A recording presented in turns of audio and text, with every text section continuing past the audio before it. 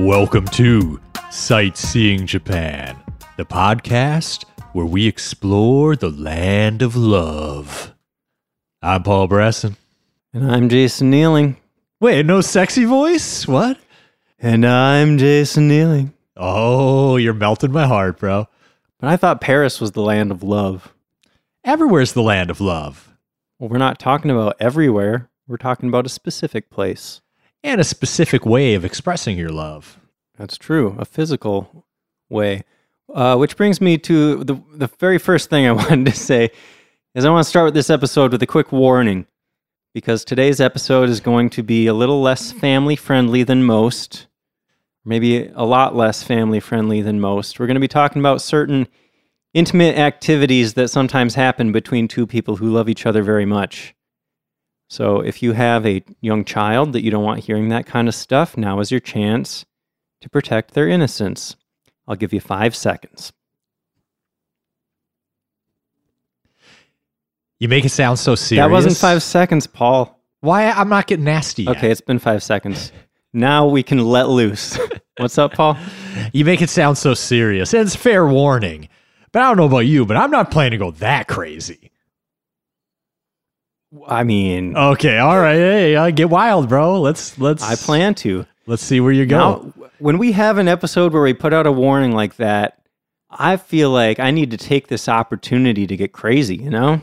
Did we even say what this episode's about yet? No, I haven't gotten there. Okay. But another thing I want to note right at the beginning is that this episode was requested by Paul.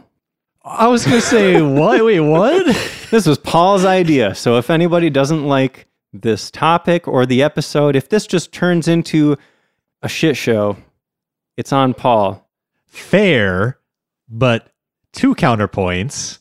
1, Jason thought this would be a dumb idea, and I think he's changed his mind on that. So if you like this episode, think that Jason almost axed it, but thankfully Paul pushed hard enough and made it an episode. That's fair. And 2, if Jason gets all nasty, that's Jason. That's not Paul's fault. That's also fair. Just because I suggested the topic. Yeah. But I guess we're about to have a lot of fun, right? I hope so. It's a lighthearted topic. It's kind of one of those unique, funny things about Japan that you wouldn't maybe expect. It is. There's some less lighthearted stuff about it, but we'll save that for the end.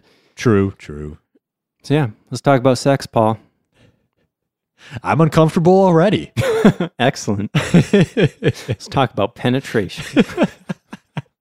Okay, all right. I'm glad you gave a warning. So today we're talking about love hotels, I guess. That's the topic. Love hotels. Yeah, I guess I should read my notes here or something. That's okay. We can just wing this whole thing. Have you ever been to a love hotel?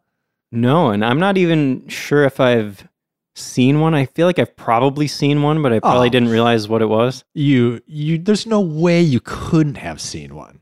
I don't know. You kind of got to be in certain areas. Yeah, areas you've been.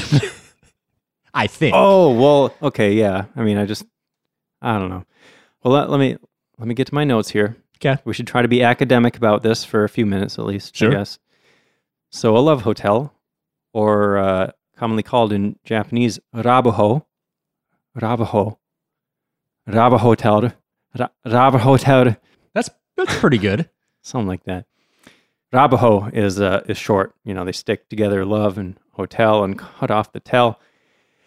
Basically, it's just a hotel that offers short stays so people can have sex. That's their business model. I lived near a place like that in LA, and we just called it a motel. Was there something special about this motel did they rent it by the hour? Is that what you're saying? Yeah. That was the only thing that was special about it. Interesting. It was a nasty place that got shut down like a year or 2 after I moved there. You know, at a place I used to work, there was a motel right across the street that had a certain reputation. Yeah. Yeah. They exist in the U.S., but they're much cooler in Japan. Yeah, they definitely are. And cleaner, probably. Yeah. So you might also see these places referred to as boutique hotels, fashion hotels, leisure hotels, amusement hotels. They are quite amusing. Couples hotels, And Paul, why is there demand for these specifically in Japan? In Japan, in a lot of houses, there's not a lot of living space. Either people sleep in the same rooms, or it's a small place only separated by maybe paper walls or doors where sounds carry very easily. People are coming and going. There's just not time or place for people to be private and intimate together. Yep. You know, Paul, another thing that I was really curious about when it comes to love hotels was, are these places used for prostitution? And if so, how much? And, you know, I tried to dig into this in my research, but I had a little bit of trouble. I can only answer one of those questions for you. The first one? Yeah, yes. Yes. The how much is very difficult to say. Yeah. Which would make sense because, you know, that type of business is hard to get numbers on. Yeah. But I feel like it depended a lot on the hotel. Yeah. You know? Yeah, sure. And I got a sense that a lot of the articles that I was reading wanted to kind of downplay the association with the sex trade. Like, a lot of these places are advertised to the Western world as just like fun little novelties, like places where you can go with your significant other to kind of have a fun time. And a lot of sources didn't mention prostitution at all. Yeah. But then they give like rewards cards out. I feel like some people could rack those up real quick. Oh, yeah, it's definitely not like heavily associated publicly, at least in my feeling I don't know. of it. Yeah, it's hard to tell. I would be interested to hear the perspective of a Japanese person, how these are publicly perceived, because I would bet that they're perceived differently in Japan than they are outside of Japan. Sure. But they're also widely used by the general Japanese public. So it's not like people don't go to them. Like people go to, like normal people go to them. Do you have any good numbers, Jason? Like the best numbers I could find were kind of old from times that maybe were more peak. I've heard that's maybe slowed down a little bit. You're talking about like how many there are? Yeah, or like the size of the industry or how many people go a year. I'm not sure about right now, but I saw that in the heyday, or in the early 2000s, there were an estimated 30,000 love hotels in Japan. Okay.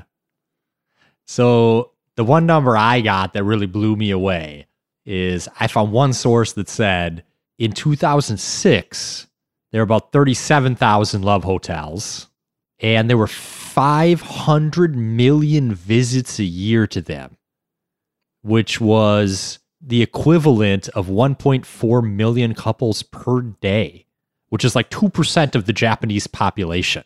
Wow. Was going to a love hotel every day. I mean, if that's the only place you can go to do that, I could see them getting a lot of business. Yeah. And there were probably people that went very regularly. Yeah, totally. You know. So I guess, yeah, you could get up to 2%. But that was apparently the heyday, the boom times. But as we'll, I think, talk about later, it's not always super clear, especially today, what's a love hotel and what's not either. So numbers get even more fudgier than that. Definitely. Another thing I wanted to ask you about. How come you never asked me if I've been to a love hotel? You just assume Paul ain't gone to a love hotel. I would know. We're just close enough friends that I would know. Like, you would have told me that. Okay. Yeah, I don't keep any secrets from you, bro. I know that's not true, but nothing important. I feel like we would have talked about it. Yeah. And I know the times that you've been to Japan. I was with you for one of them, and the other one, I don't think you were with anybody unless you hired somebody, which I don't know. I don't know how deep your secrets go, but I don't think you've... Let's not even go there. All no. Right. Anyway. No. But that was actually where I wanted to go, was in the last episode, when we talked about one of our scary stories, I used the word prostitute, but I feel like I've heard that that's not politically correct anymore. Have you heard about that? That's probably the case. Sex worker. Yeah. Would probably be the word. Okay. I'm going to use sex worker in this episode. Okay. I'll try to do the same. I don't know. All the articles that I read said prostitutes, but... It's the general term that's used. Yeah. I don't know. Anyway. love hotels are so prevalent in Japanese society that there's a love hotel emoji in Japan. That's true. It was somewhere in my notes. I don't remember where, but I had some details about that. I thought that was a good intro attention grabber. Yeah, it's a fun fact. It's definitely a fun one. And I actually have a lot of details about that emoji that I'm going to save for a little bit later. Okay. Okay. I always love an episode where we get to do a history section, Jason. History's good. Where do you want to start? Edo period? Early Edo period? Yeah. 17th century, let's say? Sometime around there. Okay. So this would have been the time period when the Tokugawa shogunate created these designated pleasure quarters, right, where people could find all sorts of entertainment, including those of the sexual variety. Yes. Carnal pleasures, you might say. So one type of establishment that you could find in these pleasure quarters might be inns or tea houses where you could discreetly rent a room for a short stay. So I found one source that said that these places were mostly used by sex workers and their clients, but couples would also rent rooms there. But then another source didn't even mention prostitution at all in relation to these places and focused on couples visiting together. And this was a common theme that I found in my research, is it's never clear whether these are places that are only used or mostly used by couples, or if it's mostly the sex industry. Yeah. I heard mostly the sources I was reading were saying couples. Yeah, but I mean... But yeah, like, why do so many couples need to be discreet? Like, yeah. I guess unless you're not married yet. But Japan had different sexual norms back then, too. It's very true. In some ways, they were more open about sex. Yeah, and infidelity wasn't really considered wrong by Shinto ideals. So, maybe their wife is at home and they go to one of these places with their mistress or with a sex worker. Yeah. But eventually, these tea houses were replaced by a couple different types of places called machiai and sobaya. The machiai were fairly simple rooms with minimal interaction from the workers. You get a room with a tatami floor and very little accessories or decorations, just something really simple where you could have some privacy. But if you go to a sobaya, it was a Japanese noodle shop, soba, with rooms to rent. So I heard this was like less likely for couples to use, and this was maybe more common for sex workers. Yeah, I saw that. Meet in the noodle shop and then sneak away. I saw that too. But the source that I thought seemed most credible said that both machiai and sobaya were not commonly used by couples. They were mostly for prostitution. Okay. And I thought this was kind of funny. If you're going to a sobaya, a noodle shop, for this type of thing, you might think, well, how do I know if this is a normal soba shop or if they offer that kind of service? And apparently that was a problem. So at some point, soba shops that didn't offer other services started to put up signs saying, real soba shop. This is just a soba shop. We just sell noodles. Yeah. Thought that was funny. Yeah. Oh, man. Imagine being a straight soba shop and like people come in like, hey, where's the Don't girls? even waggle Where's your the eyebrows girls at me like that, Paul. This is a normal soba shop, okay? Get out of here. You're filthy. Anyway, so like I said, I think that these places were mostly used for prostitution. Yeah. So where did normal couples go for the most part? The public park. Yeah. I saw that by the early 1900s, like that was just a common thing. People would go have sex outdoors in public parks. And apparently it became so much of a problem. People would like find used condoms everywhere and stuff. It's just gross. Yeah. You don't want to go for a stroll in the public park and see all these condoms everywhere. I even saw the Imperial Palace grounds and Inokashira Park were specific popular places for outdoor sex. So if you've been to either of those places, now you have that in your head. There you go. I guess that's what people were doing before there were police running around telling you not to. Because Yeah. I'm not like I've never seen something like that at a public park, but they usually get run out of there pretty quick, right? Here, at least these days. It depends where. You know, I lived in Boston, right? The Fens. I heard some crazy stories about people stumbling upon certain things happening in the Fens. And I'm pretty sure I myself have seen a condom like back in the reeds in the Fens. Yeah. Yeah. What were you doing back in the reeds of the Fens, Dude, bro? during the day, the Fens are fine. It's just like a nice public park kind of area. Okay. It's I only just- ever heard about all these horror stories about the nights. I thought it was a place no one ever went. No, during the day, there's like a playground at the Fens. Okay. Then at night it just gets wild.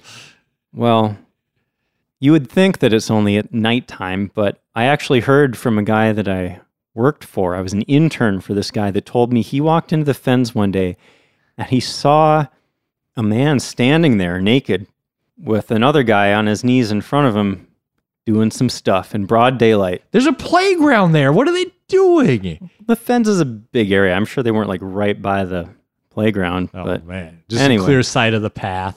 yeah. All right. People gonna be people. Yeah, and people are gross. Anyway. So in the 1930s, to curb this outdoor sex problem, places called enshuku started to appear. And these are rooms that you could rent for 1 yen per hour to have sex in. And this seems to be the very first love hotel type thing where actual couples would go. At least that was my conclusion based on my research, was that before that, the rooms were mostly rented by sex workers. Couples were having sex outside. And now these were actual like love hotel type things for couples.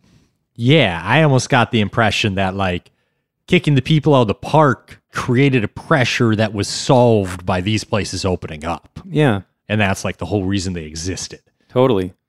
I also saw that at the time, bathhouses might be used for the same purpose. Okay. I saw that people liked the Enshuku because it was like a Western type design and you could like lock the door, which was like unusual in Japan and really have privacy. Okay. After World War II, the term tsurekomi yado was used for love hotel type places. And that translates to something like bring along inn, like INN, inn. So it's like an inn where you can bring someone along with you. I don't know. To me, that just makes me think of like sex work. Like bring someone, like who you like, what did they say? Like couples hotel? Like, nah, go bring someone with you. I don't know. Maybe I'm just misinterpreting that. Or maybe it's a translation thing that I don't understand. I got the impression that both things were happening. Yeah, in I'm these sure. places. I'm sure. Like actually during the American occupation of Japan, more and more of these places started popping up around Tokyo. I saw specifically in Ueno, a lot of them popped up because there was demand for them from American soldiers. Yeah. Because American soldiers were hiring sex workers Yeah. and bringing them to these places. Yeah.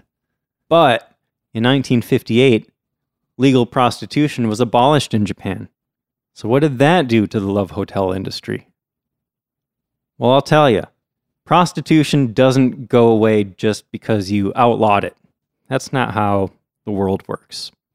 Instead, the industry just moves underground. So the love hotel industry actually boomed at this point because now there was nowhere else to go. So that must make you think that they weren't exclusively using the love hotels before that. Like they might have had brothels or other places they met. And now all those places are gone. And now they're all working like individually through ads and like they have to meet somewhere else, right? So if it caused a love hotel boom, that indicates that the sex workers were not heavily using the love hotels before then, right? I suppose that makes sense. Interesting. I mean, I would guess that the sex industry, that kind of industry just operates however it has to. So there were probably people that had places where they could do that, brothels and whatever. But then Yeah. if people were working independently or whatever, Yeah. then maybe they go to a Yeah, it maybe rented went room. from half and half or whatever to everyone has to go there now. yeah. I don't know a ton about the sex industry, honestly, so spitballing here. Just going off of research. So basically, these love hotel type places all of a sudden had a monopoly on the sex trade. And that's why there were so many of them. But then the idea of love hotels spread even further in the 1960s, along with the idea of motels. And in the 1960s is when the love hotels start getting really cool. You start seeing the themed rooms and the themed hotels and the really gaudy stuff. And I saw that this is when married couples really started to use them a whole lot. And they had some fun amenities in there, along with the gaudy look. They would have things like sex swings, vibrating beds, perhaps, clamshell beds, like you can pretend you're Ariel from The Little Mermaid or That something. just feels 1960s to me. Kind of want to try it, though. I've never been on a spinning bed, a vibrating bed, a clamshell bed. I've been on a water bed, but not with somebody else. That would be interesting, too. Yeah. I don't know if I've ever slept on a waterbed. Like, I've been on a waterbed. I don't know if I've ever slept on one. I don't remember. I feel like I might have as a kid. I feel like a family friend, another family had one, and I visited and slept on one maybe. Yeah. I don't remember. Anyway, so by 1961, there were around 2,700 tsurekomi yados in central Tokyo alone. And to be clear, I know I've been using the terms interchangeably, love hotel, tsurekomi yado, whatever. At this point, they still weren't actually called love hotels. Why is that, Paul? So the term love hotel originates from Hotel Love in Osaka, which was built in 1968 and had a big rotating sign that said Hotel Love in big neon letters. Pretty sexy. It's a great name, the Love Hotel, like that. Very descriptive. Know exactly what they're talking about. Yeah. A little on the nose, but it gets the message across. 5 years later, in 1973, a love hotel called the Meguro Emperor opened. This one's pretty well known because it was the first one to look like a medieval castle. Apparently that's become a trend since that one opened. Yeah, to this day, there's still a bunch of love hotels in Japan, like with castle-type designs. Interesting that they made it like a Western-style castle, Because it's fantasy. And that's further removed, like even from their own history. Yeah. You can bring your white knight there. So the 1970s is also when they started getting further into almost like the real life fantasy category. You started seeing like train themed rooms pop up. And I heard this described as like living out the real world fantasy of being like some of the most intimate moments of like a Japanese person's life might be when you're crammed on a train and like you're like near someone attractive and they're like breathing on you and you're close and you can smell each other and like, but you can't do anything because you're on the train, or hopefully you don't do anything because you're on the train and they're a total stranger. Some people do. But you can like rent that room and bring someone there and like live out that fantasy of like meeting a stranger on a train, and like the room will like literally have like a train car built in it. So you can totally like immerse yourself in these fantasies. They started diving more into that. Pretty smart. Give people what they want. Yep. If you hit on someone's fantasy, they will open their wallet. They won't even think about it. I think that's a fact of life. Especially if it's a sexual fantasy. Those are the most powerful ones, I would say. When it comes to getting people to spend their money. Look at the money people spend online on stuff. It's crazy. It is crazy. So all these wacky building designs, part of the reason for this is that they couldn't openly advertise. Like they can't just say, hey, come have sex here, So they had to find some other way to attract people. And they came up with all sorts of just crazy architectural ideas. there are places that look like they belong in ancient Greece. There's a love hotel that looks like a spaceship. So if you see a really weird looking building, that's kind of a clue. It might be a love hotel. And they might have some really fun names. I have a list of names. The names, bro. A ponytail blowing in the wind. Okay. I guess there's bronies in Japan too. Nonchalance. Banana and donut. Banana and donut. I think about it. that might be my favorite one. But I don't know. It's really close with this other one. Okay. The Raging Tanuki's Enormous Sack. That's the best one. That's the best one. Yeah. I don't know. I saw it translated as the Raging Raccoon, and I was like, no, Yeah. a raccoon is not a tanuki. I looked up the name in Japanese to make sure. Yeah, they're talking about a tanuki. They're not talking about Lazy translation. it. It is. Sorry, I appreciate everyone out there trying to translate their best. Yeah. Because I can't. I don't know. Banana and donut. That feels more like lighthearted and Yeah. fun to me. But it's funny, too, if you see the picture. It's like a donut with eyes and a banana with eyes, like about to, penetration's Paul's- like about to happen. Paul's putting his hands together Like the banana's about to go through the donut hole. yeah. Yeah. And they're both like smiling or something. It's funny. It is funny. But some people aren't okay with sexual freedom, right, Paul? There's always going to be haters. Yeah. So in 1984, there was a new law passed called the Businesses Affecting Public Morals Regulation Law. Any law that says morals in it instantly makes me suspicious. Buzzkills. Always. These No, morality people. It's not necessarily a bad thing to regulate the sex industry in some ways. Yeah. But what Just did this law lead Just to? don't impress your idea of morality on other people. Right, That's something. exactly. Anyway, so yeah, this law basically gave police jurisdiction over love hotels. And because of this, new love hotels that popped up wanted to distance themselves from this love hotel classification. So they started designing their facilities more conservatively. Yeah. So all these crazy like spaceship hotels, castle hotels, you see less of that these days, though they're still around. Mm-hmm. But they're much more subtle. Yeah. Also, around the 1980s, love hotels started to be marketed more towards women. And I didn't find a lot of details like explaining why, but my guess is that women are probably generally a little more picky about the location that they engage in that type of activity. I did come across this. Okay. There was a 2013 study that showed the couple's selection of rooms at love hotels was made by the woman 90% of the time. The dude's like, whatever, get a bed. I don't care. We can get in the back seat of a car. Yeah, it doesn't matter to me. This one looks pretty. So they figured that out, and they were like, yeah, all right, we'll make all the ones the women like. Pretty smart. Yeah. And maybe because of that, a lot of these modern love hotels have beautiful rooms, like way better looking rooms than you'd find at any normal hotel. Oh, yeah. We're going to get into it. I really want to visit a lot of these places. So as I mentioned, the heyday for love hotels was in the early 2000s. I saw an estimated 30,000. I think Paul, you said 37,000 Yeah. in 2006.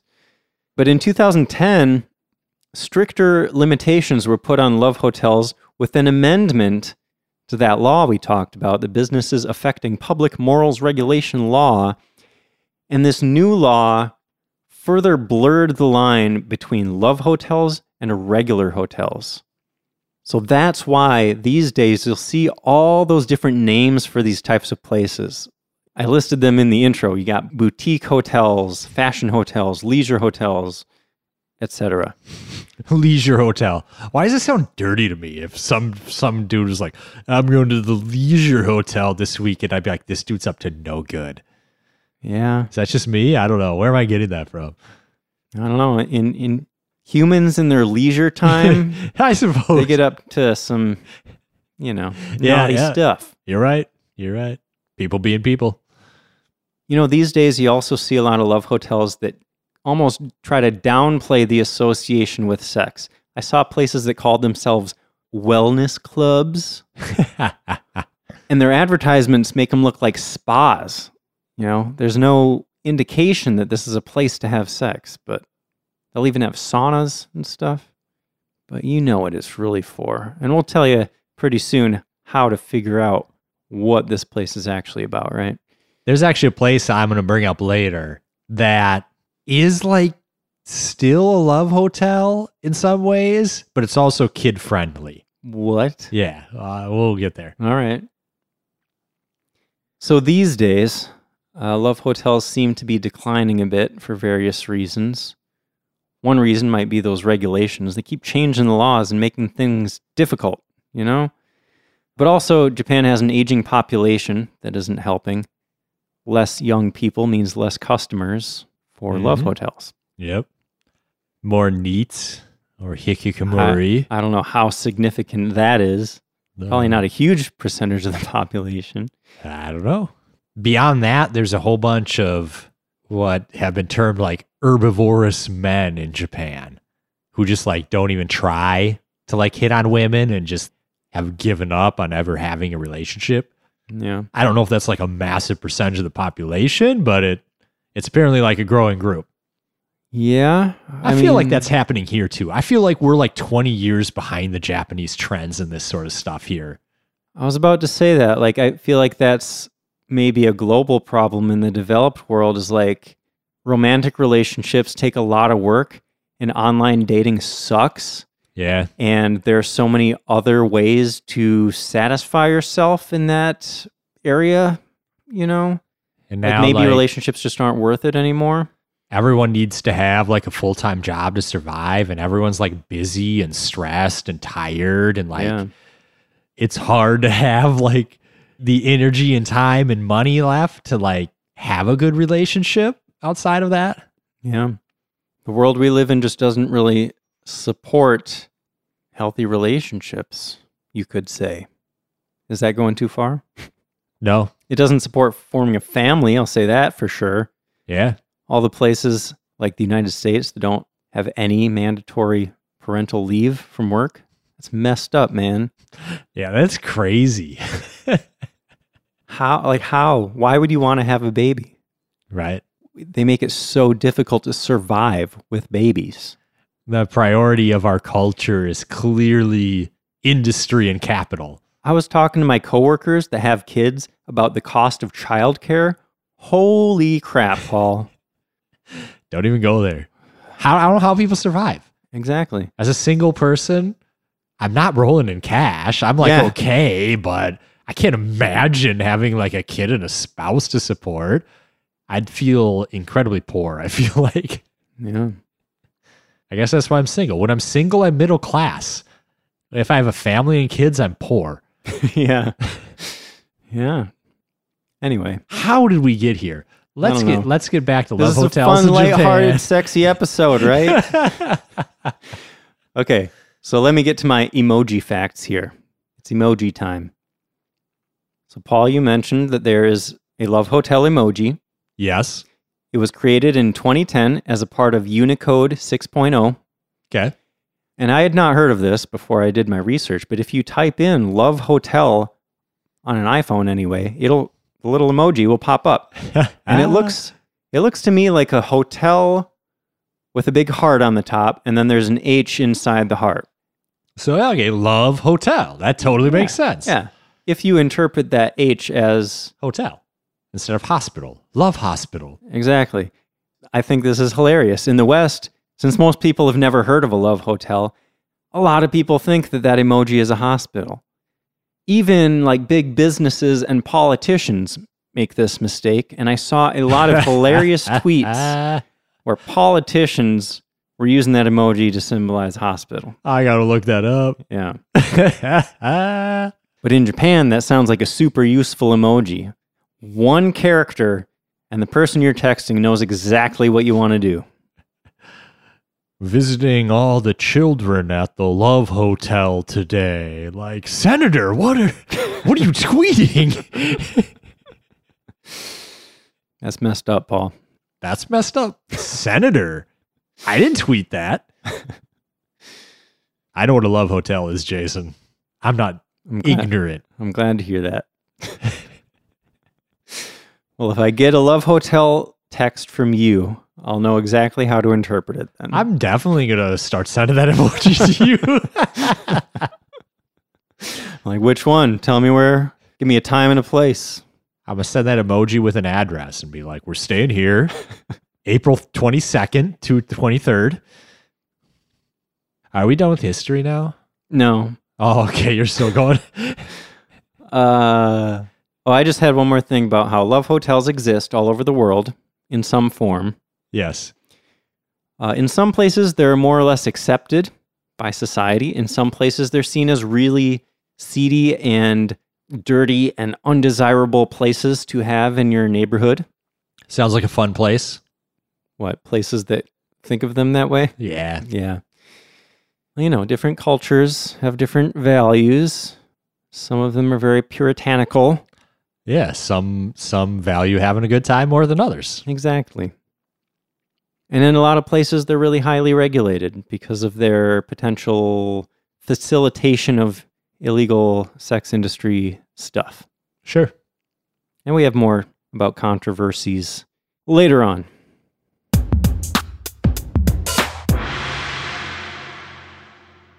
So, Paul, what types of places are love hotels located? If you're looking for a place to do the dirty, is that what people say?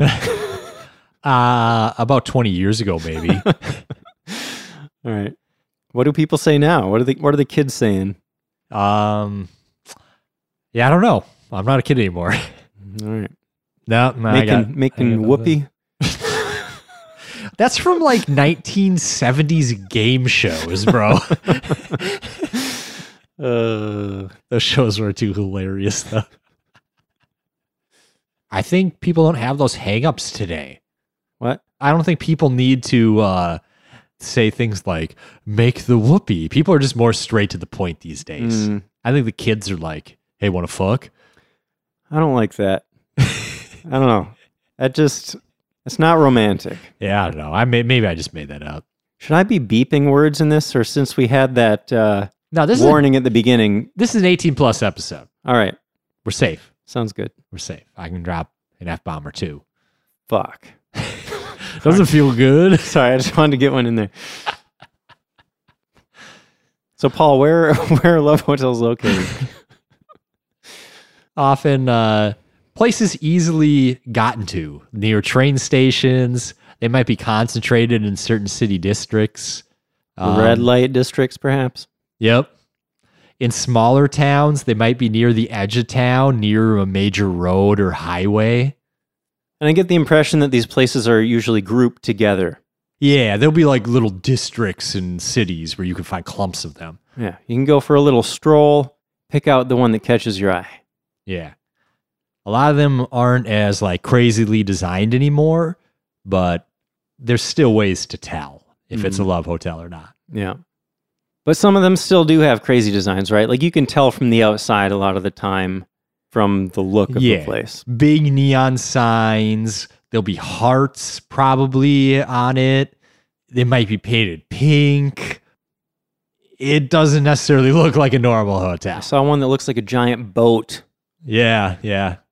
The one I remember seeing in Japan my first time was like a big corner building, and it was all painted pink, and it had like hearts on it. And I think it had like almost like little Care Bear designs on it or something. Okay. But then it had a big sign out front with another way you can tell. It had like a rate for an hour or two, and it had a rate for a night. Most hotels don't have that. Yeah, this seemed like the biggest cue to me that you're looking at a love hotel is if you see a sign that says there are different rates for a rest or a stay, that's your big clue that this is a love hotel. Yeah. Because a rest is code for a short, sexy stay. You're not spending the whole night. Yeah, usually about 1 to 3 hours that you can rent at a discounted rate. Yep. And the entrances to these types of places are designed to be very discreet. so people don't feel weird about going inside. Even the parking lots might be hidden, so you can drive up in your dark tinted windows and sneak your way into the back entrance. I saw one picture of the outside of a Love Hotel, and it had like curtains hanging down almost over the parking spots. So you couldn't see anything above like the hood of the car. And I was like, okay, that's kind of cool. Everyone was like backing in, then you could get out, no one could see you. But I was like, your license plate is like right there. It's like the one thing. And I'd be I thought you were going to say that they were long enough to cover up the license plate. No, like, license plate's just right there. So I mean, like, not many people are going to know your license plate, but some dude's like trying to cheat on his wife or something. She walks by like, wait, what? Well, what's the point of the curtain then? Just so people can make out in their cars? No, because like when you stand up to get out of your car, no one can see you. You can like walk in through the back entrance and have discretion that way. All right. Also, looking at these places from the outside, you might notice there are very few windows, or maybe really small windows. Yeah. It's all about privacy in these places. Though if it's tall enough, like looking out over the city might be kind of fun. What? Wouldn't it be nice having a view from a Love Hotel, you know? I mean, there are other places to get a view. Why does the view matter from there? I don't know. I guess it's a kink. Oh, you just like doing it up high? Are you part of the 10, what is it, Mile High Club? No. I'd feel bad like doing that on a public flight. Yeah, that's not cool. That's not fair to like the people around me. I don't know how people, I mean, the logistics of it even, those bathrooms are so tiny. Yeah. If I had an opportunity on a private jet, yeah, I'd go for it. But I've only ever flown coach. And it ain't happening coach unless you're crazy. Or you have a really big blanket. Anyway. I know people do it. People get caught doing it. Yeah. Anyway, small windows. Small windows. Love hotels. So what are you going to see when you walk in, Paul? Oftentimes, you're going to see a very well-decorated lobby. But what you're not going to see is a lot of people. It's very, like, isolated from staff. A lot of the places have a big electronic board where you can go look and see what room is available. And the rooms that are available will be lit up so you can see a picture of the room. You can see a description. You can see a price. You select that room. You either pay with a credit card there, or you can like take it to a window that's like frosted glass or something so they can't see you and you can't see them, and you pay there. There were even some older hotels that are still around that have like a little tube system, like at the drive-thru at the bank, where you could put money in a tube and it goes up through the ceiling to a room somewhere where they can't see you. I always love those things. So depending on the hotel, if it's a themed hotel, the entryway might be lavishly decorated. I've also heard of things such as like a wall of like sex toys right when you walk in to set the mood. I saw they have sex toy vending machines in the lobby sometimes. That makes sense. Yeah. So let's say you rent a room, you step inside, it's going to blow your mind, man. I mean, well, so less expensive places, you can get places that look pretty much like any other hotel room, right? Yeah. But if you're willing to spend a little bit more, you're going to get these themed rooms, perhaps, and all sorts of sexy amenities, like huge beds. That's pretty standard, I think. You need a big bed. Yes, yes. Rotating beds, perhaps. Like I said, I need to do that. There might be mirrors on the ceiling. That's kind of cool. There might be a giant TV. I think that's pretty standard too, with access to streaming all sorts of things, probably a wide selection of porn. Yes. Karaoke machines. I love that. That is a sexy amenity. Yeah. You know? Having a good time. Nothing gets me in the mood like a little nude karaoke. You know this about me, Paul. I've never tried that, but that actually sounds kind of fun. It is a cool idea. I mean, the rooms are already soundproof, you know? Yeah. So why not? Why not sing? Yeah. And lots of artwork in the nicer rooms, like really unique designs and paintings. There might be video game systems. Yeah. That's kind of cool. The lighting is often an emphasis. Like a lot of great lighting designs with colors and dimness and neon, maybe. Mood lighting is important. Yeah. The rooms focus a lot on the mood. Like a normal hotel room you go in, it's going to be white walls. It's going to be a bed with a funky multicolored spread on it. And that's like it. A couple little square furnitures. But you go to a love hotel, at least any of the like halfway decent ones, it's going to be like bright light colors, well decorated paintings. They're really cool places. Mm-hmm. I saw a lot of massage chairs in there. Yeah. That's pretty awesome. Yeah. A jacuzzi, perhaps.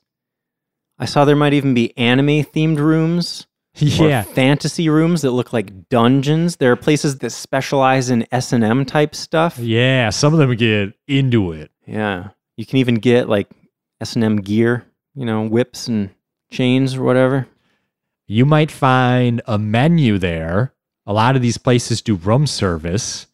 I heard that some of them even sell food at low prices because if people eat and drink, they're more likely to stay longer.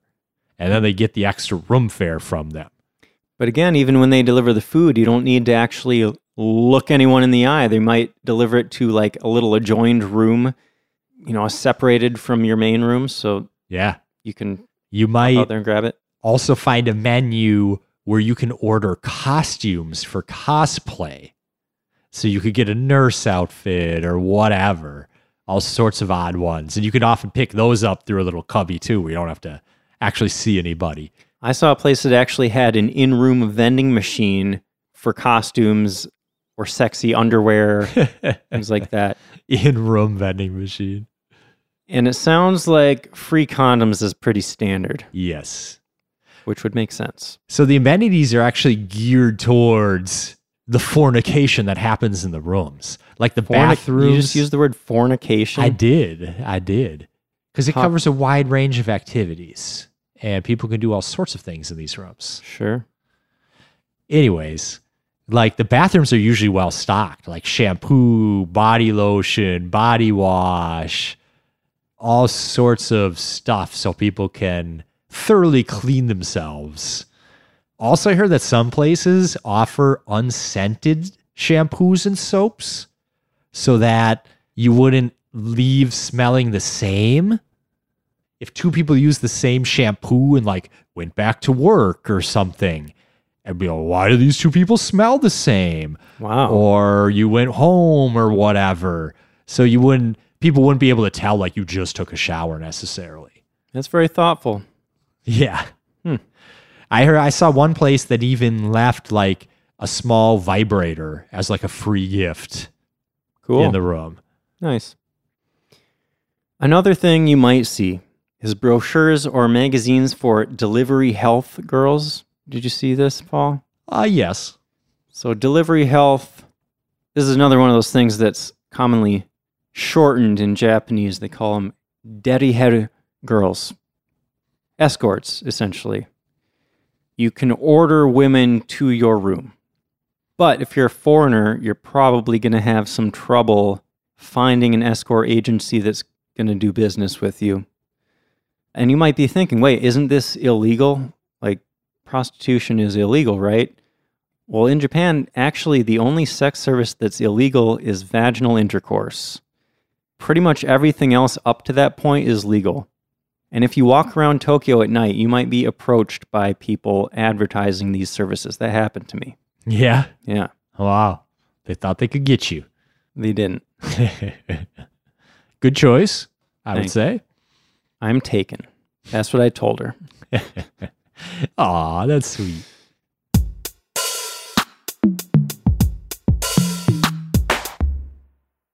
So, Paul, what are the rates going to look like in these types of places? So obviously it depends on the type of place you go. They can range in quality quite a bit. But I saw that for a rest rate, you're often looking around like $20, 20 US dollars. And rest is somewhere between like 1 to 3 hours, right? Yes. So it's not like wildly expensive to just pop in there for a couple hours. You're looking like 3 to 4 times that amount if you're looking for the stay rate, which is the overnight rate. So like 60 to 80 bucks, which is not a bad price for a hotel. Yeah. So love hotels tend to be less expensive, although inside they're like kind of nice. So it's pretty good bang for your buck generally, I think. Yeah, I mean, the main issue, like the reason you wouldn't want to stay there long term is that once you leave, you can't get back in. Yes. Like you don't leave luggage in there and go do stuff during the day and then come back. You can't book 3 nights at a love hotel. You need to like come back and rebuy the room every time you want to get back in. Right. You can't leave your luggage there. So they're not set up for that. Mm-hmm. But if you just need one night to spend somewhere, it's a very reasonable price for a nice room generally. Yep. Weekends are going to be more expensive than weekdays due to demand. Yep. Makes sense. And at non-peak times, there might be something called service time or free time, which is basically where you get all you can rest time for a flat fee. Yeah. So like weekday mornings, not a lot of people are going to love hotels in the middle of the week in the morning. So maybe you can stay as long as you want between like 1 a.m. and 11 a.m. for 30 or 40 bucks, something like that. And if you do want to stay overnight, often you can't stay overnight until at least 10 p.m. Like you can't just come in at noon and stay overnight. But if you come in at 10 p.m. or later, you can stay overnight. And they tend to have kind of later checkout times too. Like you might not have to leave until 10, 11 a.m. the next morning because, again, they're not super busy in the mornings. But yeah, so it's not something you can just like book as a normal hotel. I'm going to check in at 6 p.m. and I'm going to go out for dinner. I'm going to come back. I'm going to sleep. Doesn't work like that. Right.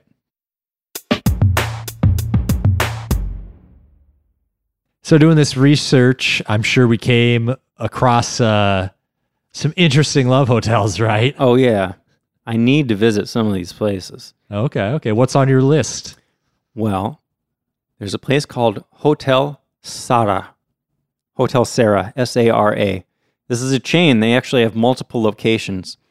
The most accessible location from Tokyo is in Sumida City, which is kind of on the east side of Tokyo. And you can even check out their rooms on their website. They have like 360-degree photo type things. Yeah, I went there. What? Yeah. Oh, the website, you mean? Yeah. No, I saw the website. I saw this place. Okay. One room that stuck out to me, that's apparently a fairly common theme for love hotels in general, is a school room. Ah, yes. So they have desks and a chalkboard. It looks just like a classroom. And I'm pretty sure you can rent like schoolgirl outfits too. I'm sure. Another room looked just like a train car, like you mentioned earlier, Paul. They got like the luggage rack up on top with the little rings hanging down that you grab on. I saw a lot of places actually that had that type of room. Yeah. One that really stood out to me here was the Heian room.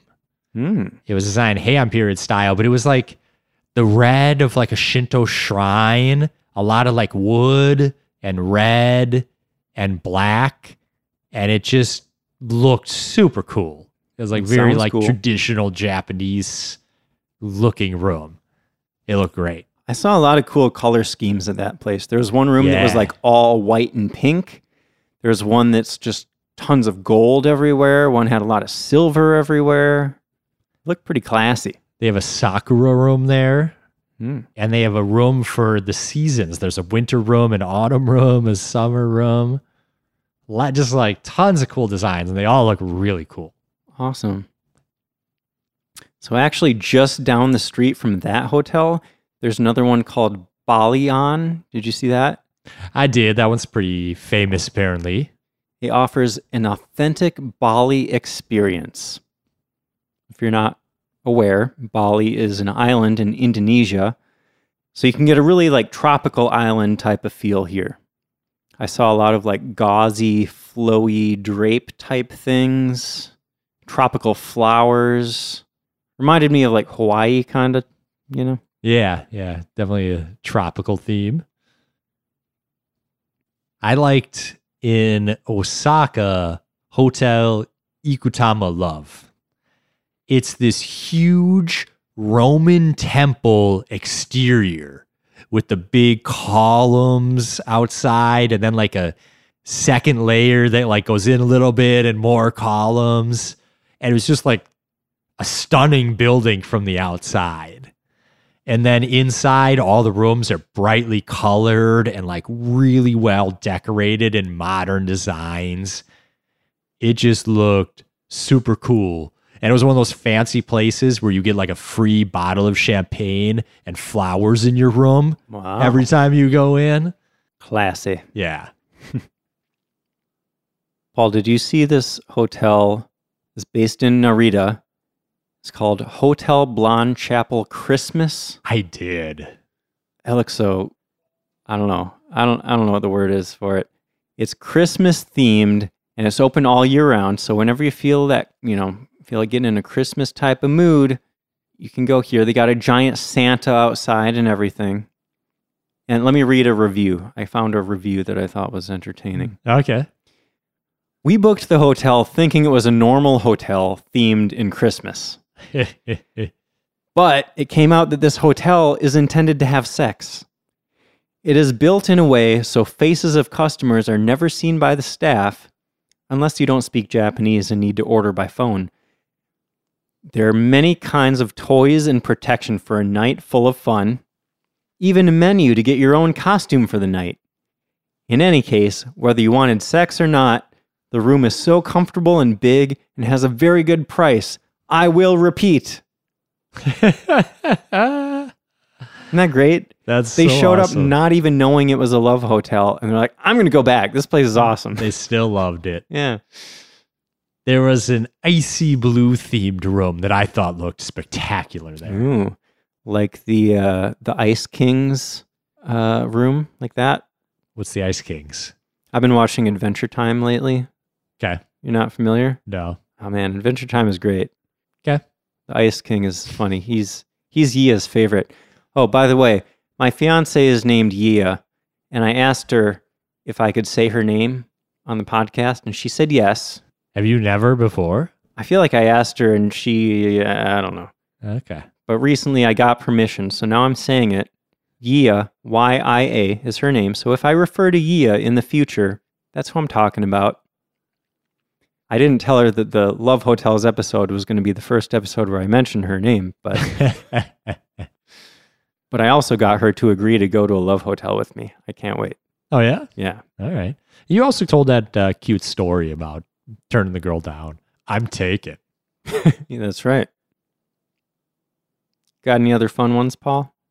So I mentioned something earlier about a hotel that was like kind of a love hotel and not a love hotel, right? So I was looking up love hotels and I kept coming across this Hotel Arita Dinosaur. Dinosaur? Yes. And it's one of these robot hotels where the reception desk is manned by two animatronic dinosaurs. But it's not the Henna Hotel where they have those? I mean, we already talked about a place where they have those dinosaurs. I think it's owned by the same company, or it's that same hotel. I don't know if there's one or two, but this company apparently runs a bunch of hotels with robots. But so I kept hearing it described as like a love hotel, but then I thought that too. Like I thought I've seen this place before, right? So I looked into it more, and people went there, and they said there were condoms in their room, and you could get like the 3-hour times. But there's also a playground on the roof for children. So it's like not an 18 plus hotel, but it also like is. It seems to be one of those weird hotels that's like floating in between or something. Okay. But yeah, there's like robot dinosaurs. I think one of the rooms even had a dinosaur in it you could like ride. It was interesting. Pretty sexy. Yeah. All right.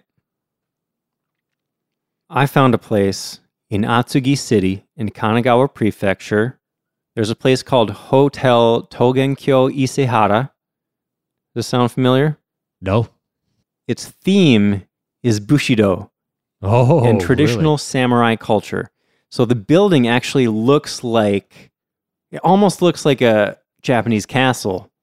And the rooms are kind of based on that traditional aesthetic. There's a lot of white and wood, but it also has kind of modern Western amenities too. Looked pretty fun. Just that type of atmosphere, you know. They even had like bamboo out in the garden or something. Okay. It looked fun. I don't know. I'm into that kind of stuff. Yeah.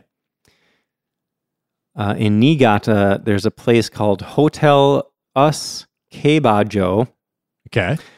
They have some cool themed rooms based around cosplay and role-playing. So they have a school classroom. We already talked about that.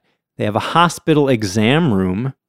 And I think I saw that there's like a famous Japanese porn star that had filmed in this room or something. Okay. There's a construction site, which I thought was interesting. It doesn't come to mind as like a sexy kind of atmosphere. Interesting. But they have a Japanese prison. Okay. And a log cabin room. Okay. Okay. A log Cozy cabin. Log cabin. I like that. I can see that. Yeah. I like that. Yeah. It's just you and me in the wilderness. You and me? If we go there together. All right. I'm down. One other one caught my eye. Hotel Renaza in Kobe. I don't know if I'm saying that right. It seems to be like some sort of take on Renaissance, but they don't spell it like that. But there's glow-in-the-dark sea murals in some rooms. Sea murals? Yeah, with like dolphins and fish and stuff. And they All right. like glow in the lights. It's really cool. There's indoor and outdoor jacuzzis in some of the rooms. And there's a fetish room that has like a full human-sized like dog cage, basically. Wow. That's also like got a glass top on it, and you can use it as a table. Wow. So you could like eat on top of it while someone's locked inside of it. I don't know Awesome. what some kind of power play that's going to do for somebody out there. Isn't it sad that America is so prudish? Why can't we have fetish rooms, you know? Right? There's a sex swing. There's like wall straps to like strap someone spread eagle to the wall. I always wanted to try one of those swings. That sounds interesting. Yeah, right? That does sound kind of cool. Yeah. There's also one room randomly with a really big Snoopy mural. Okay. So I thought that was kind of interesting. You know, when you mentioned the sea mural thing, it reminded me, I don't have the name of this place, but I saw one that was like Little Mermaid themed. They had the clamshell bed, but then they even had like Ariel and Sebastian and stuff like on the walls. That's kind of weird. Yeah. Interesting. Hey, I man. mean, there's definitely some fanfics about Disney characters out there. That's for sure. We don't put down people's kinks, right? People can be into whatever they want to be into. You're right. I just get surprised sometimes. Like the fish. The fish. Whatever. Dolphins are very sexual creatures from what I hear. I don't have a response to that. I mean, you're not wrong.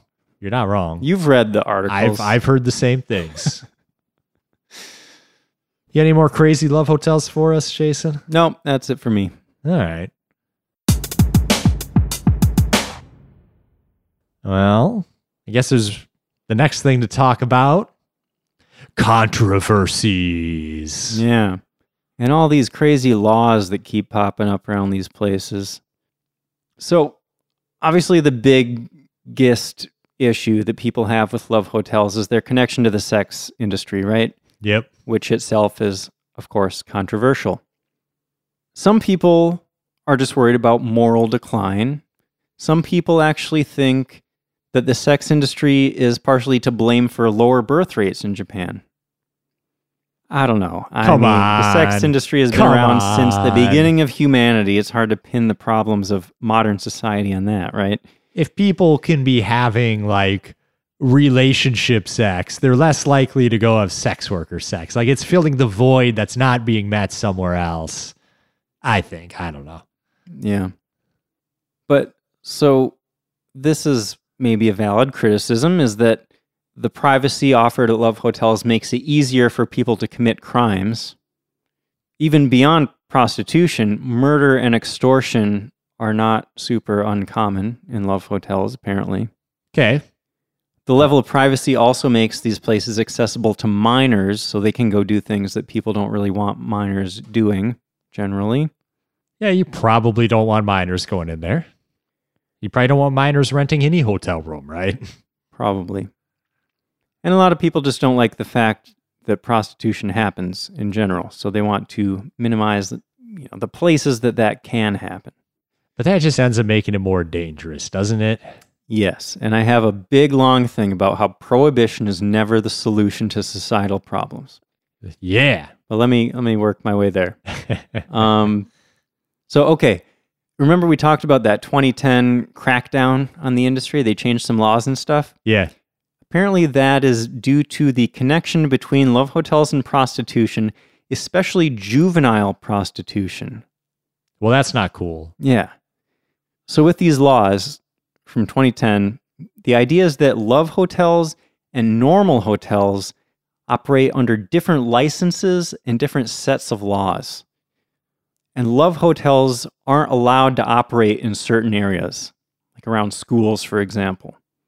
But if a love hotel doesn't look like a love hotel, it can be licensed as a normal hotel, and they can avoid some of those restrictions that are placed on the love hotel classification, right? Yeah, so it all comes down to like a saving face thing. People can go there and have sex as long as it's discreet, right? It's just got to be discreet enough. Yeah, you just can't be obvious that it's a love hotel. So that's why a lot of places these days don't call themselves love hotels. Yeah. And actually about half of the love hotels in Japan are believed to be in this category, in the not quite love hotels category. So it seems like the new laws aren't really helping a lot. It's just they're forcing the industry to kind of find ways to work around them, you know? Yep. And the love hotel owners say that it's ridiculous anyway, because it's not like the sex trade is going to stop. It's just going to get pushed further underground.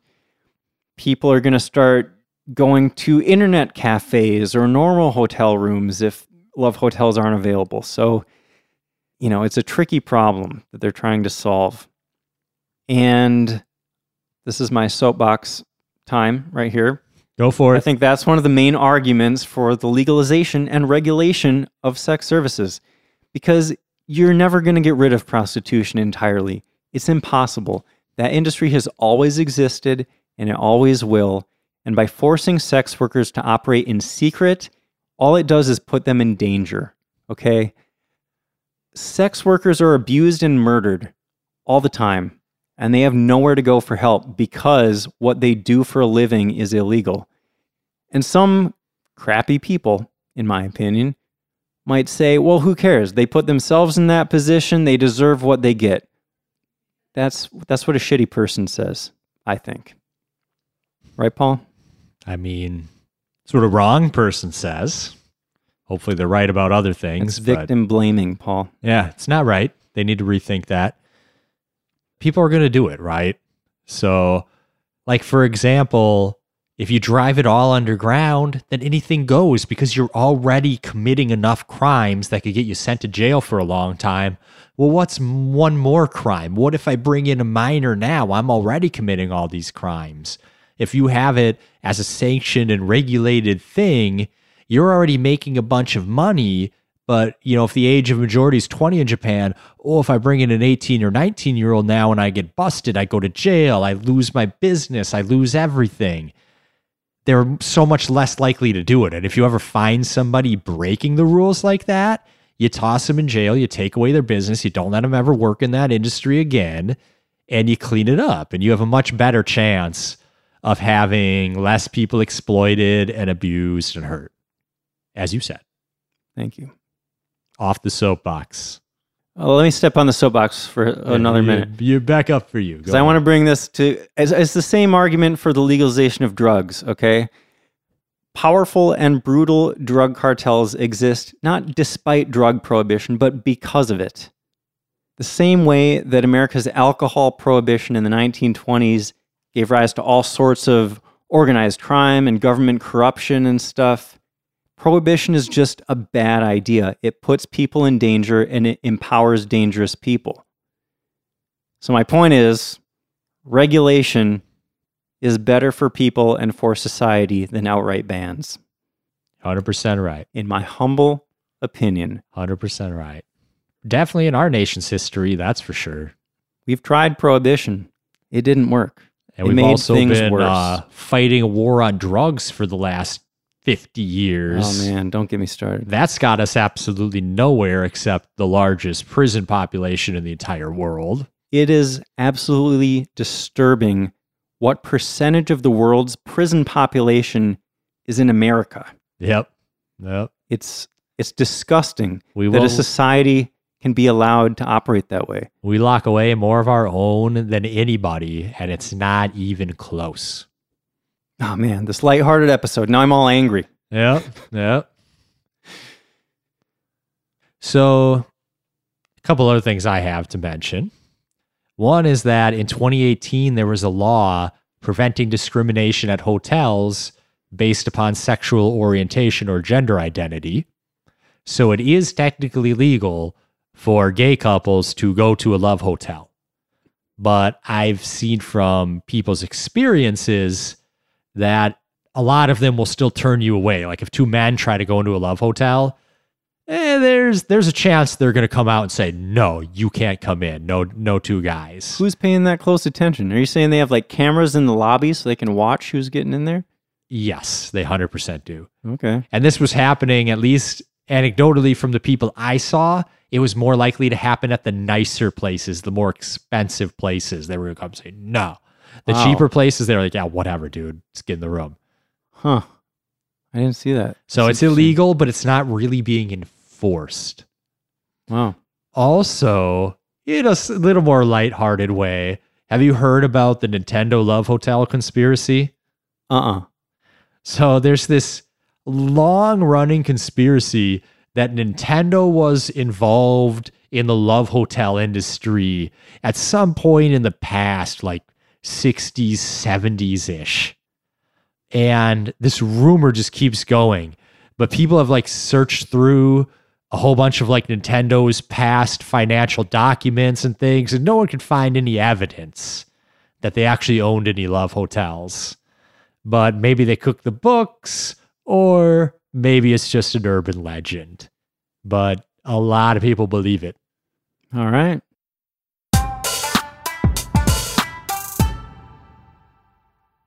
All right, well, if you would like to visit a love hotel, I suggest you Google it, because there are a ton to choose from, and you can probably find one in whatever city you're planning on staying in if you're visiting Japan.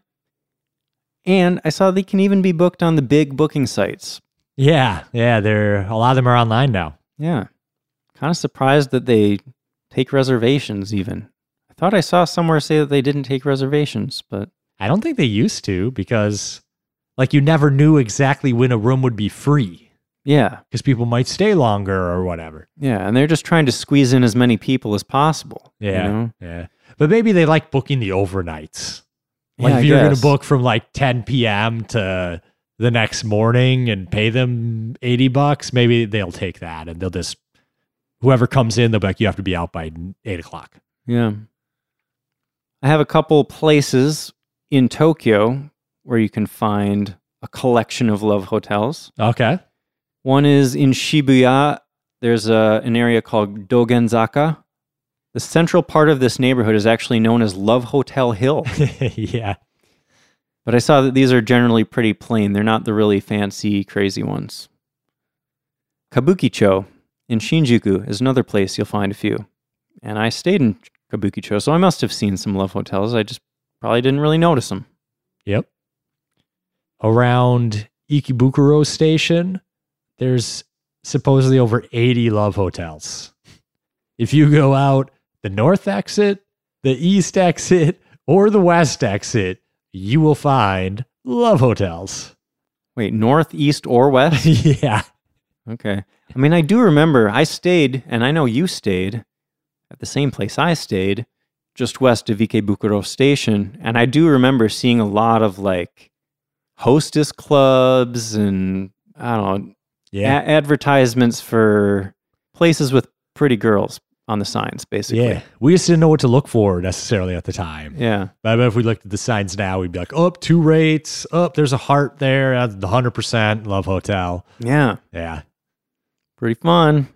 Well, that's all I got. How about you, Paul? That's it. All right. Well, I hope you enjoyed learning about sexy hotels. We'll be back with another family-friendly episode next time. Yep. Well, if you want to find us online, you can do that at our website, sightseeingjapanpodcast.com. We're also on Facebook if you're a Facebook type person, facebook.com/sightseeingjapanpodcast. Paul, what are we talking about next time? On the next episode, we will be discussing Japan's 4 seasons. They take the seasons very seriously there, and a lot of their culture is inspired by the changing of the seasons.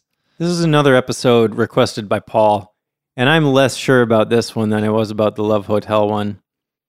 You sound so negative right now, and no one's excited now Sorry. for this episode. It's going to be great. Don't worry, Jace is wrong. I hope you're right. I hope it's a fun one. I don't know. I guess I'm not clear on where the borders are on this topic. Like, I understand that makes you uncomfortable, but I feel like once you start researching, you're going to find so much stuff that you're going to be like, I don't know where to draw the line of all this great stuff I have. we'll see. Join us next time to see if Paul had a good idea or not. Thanks for listening. We'll see you next time.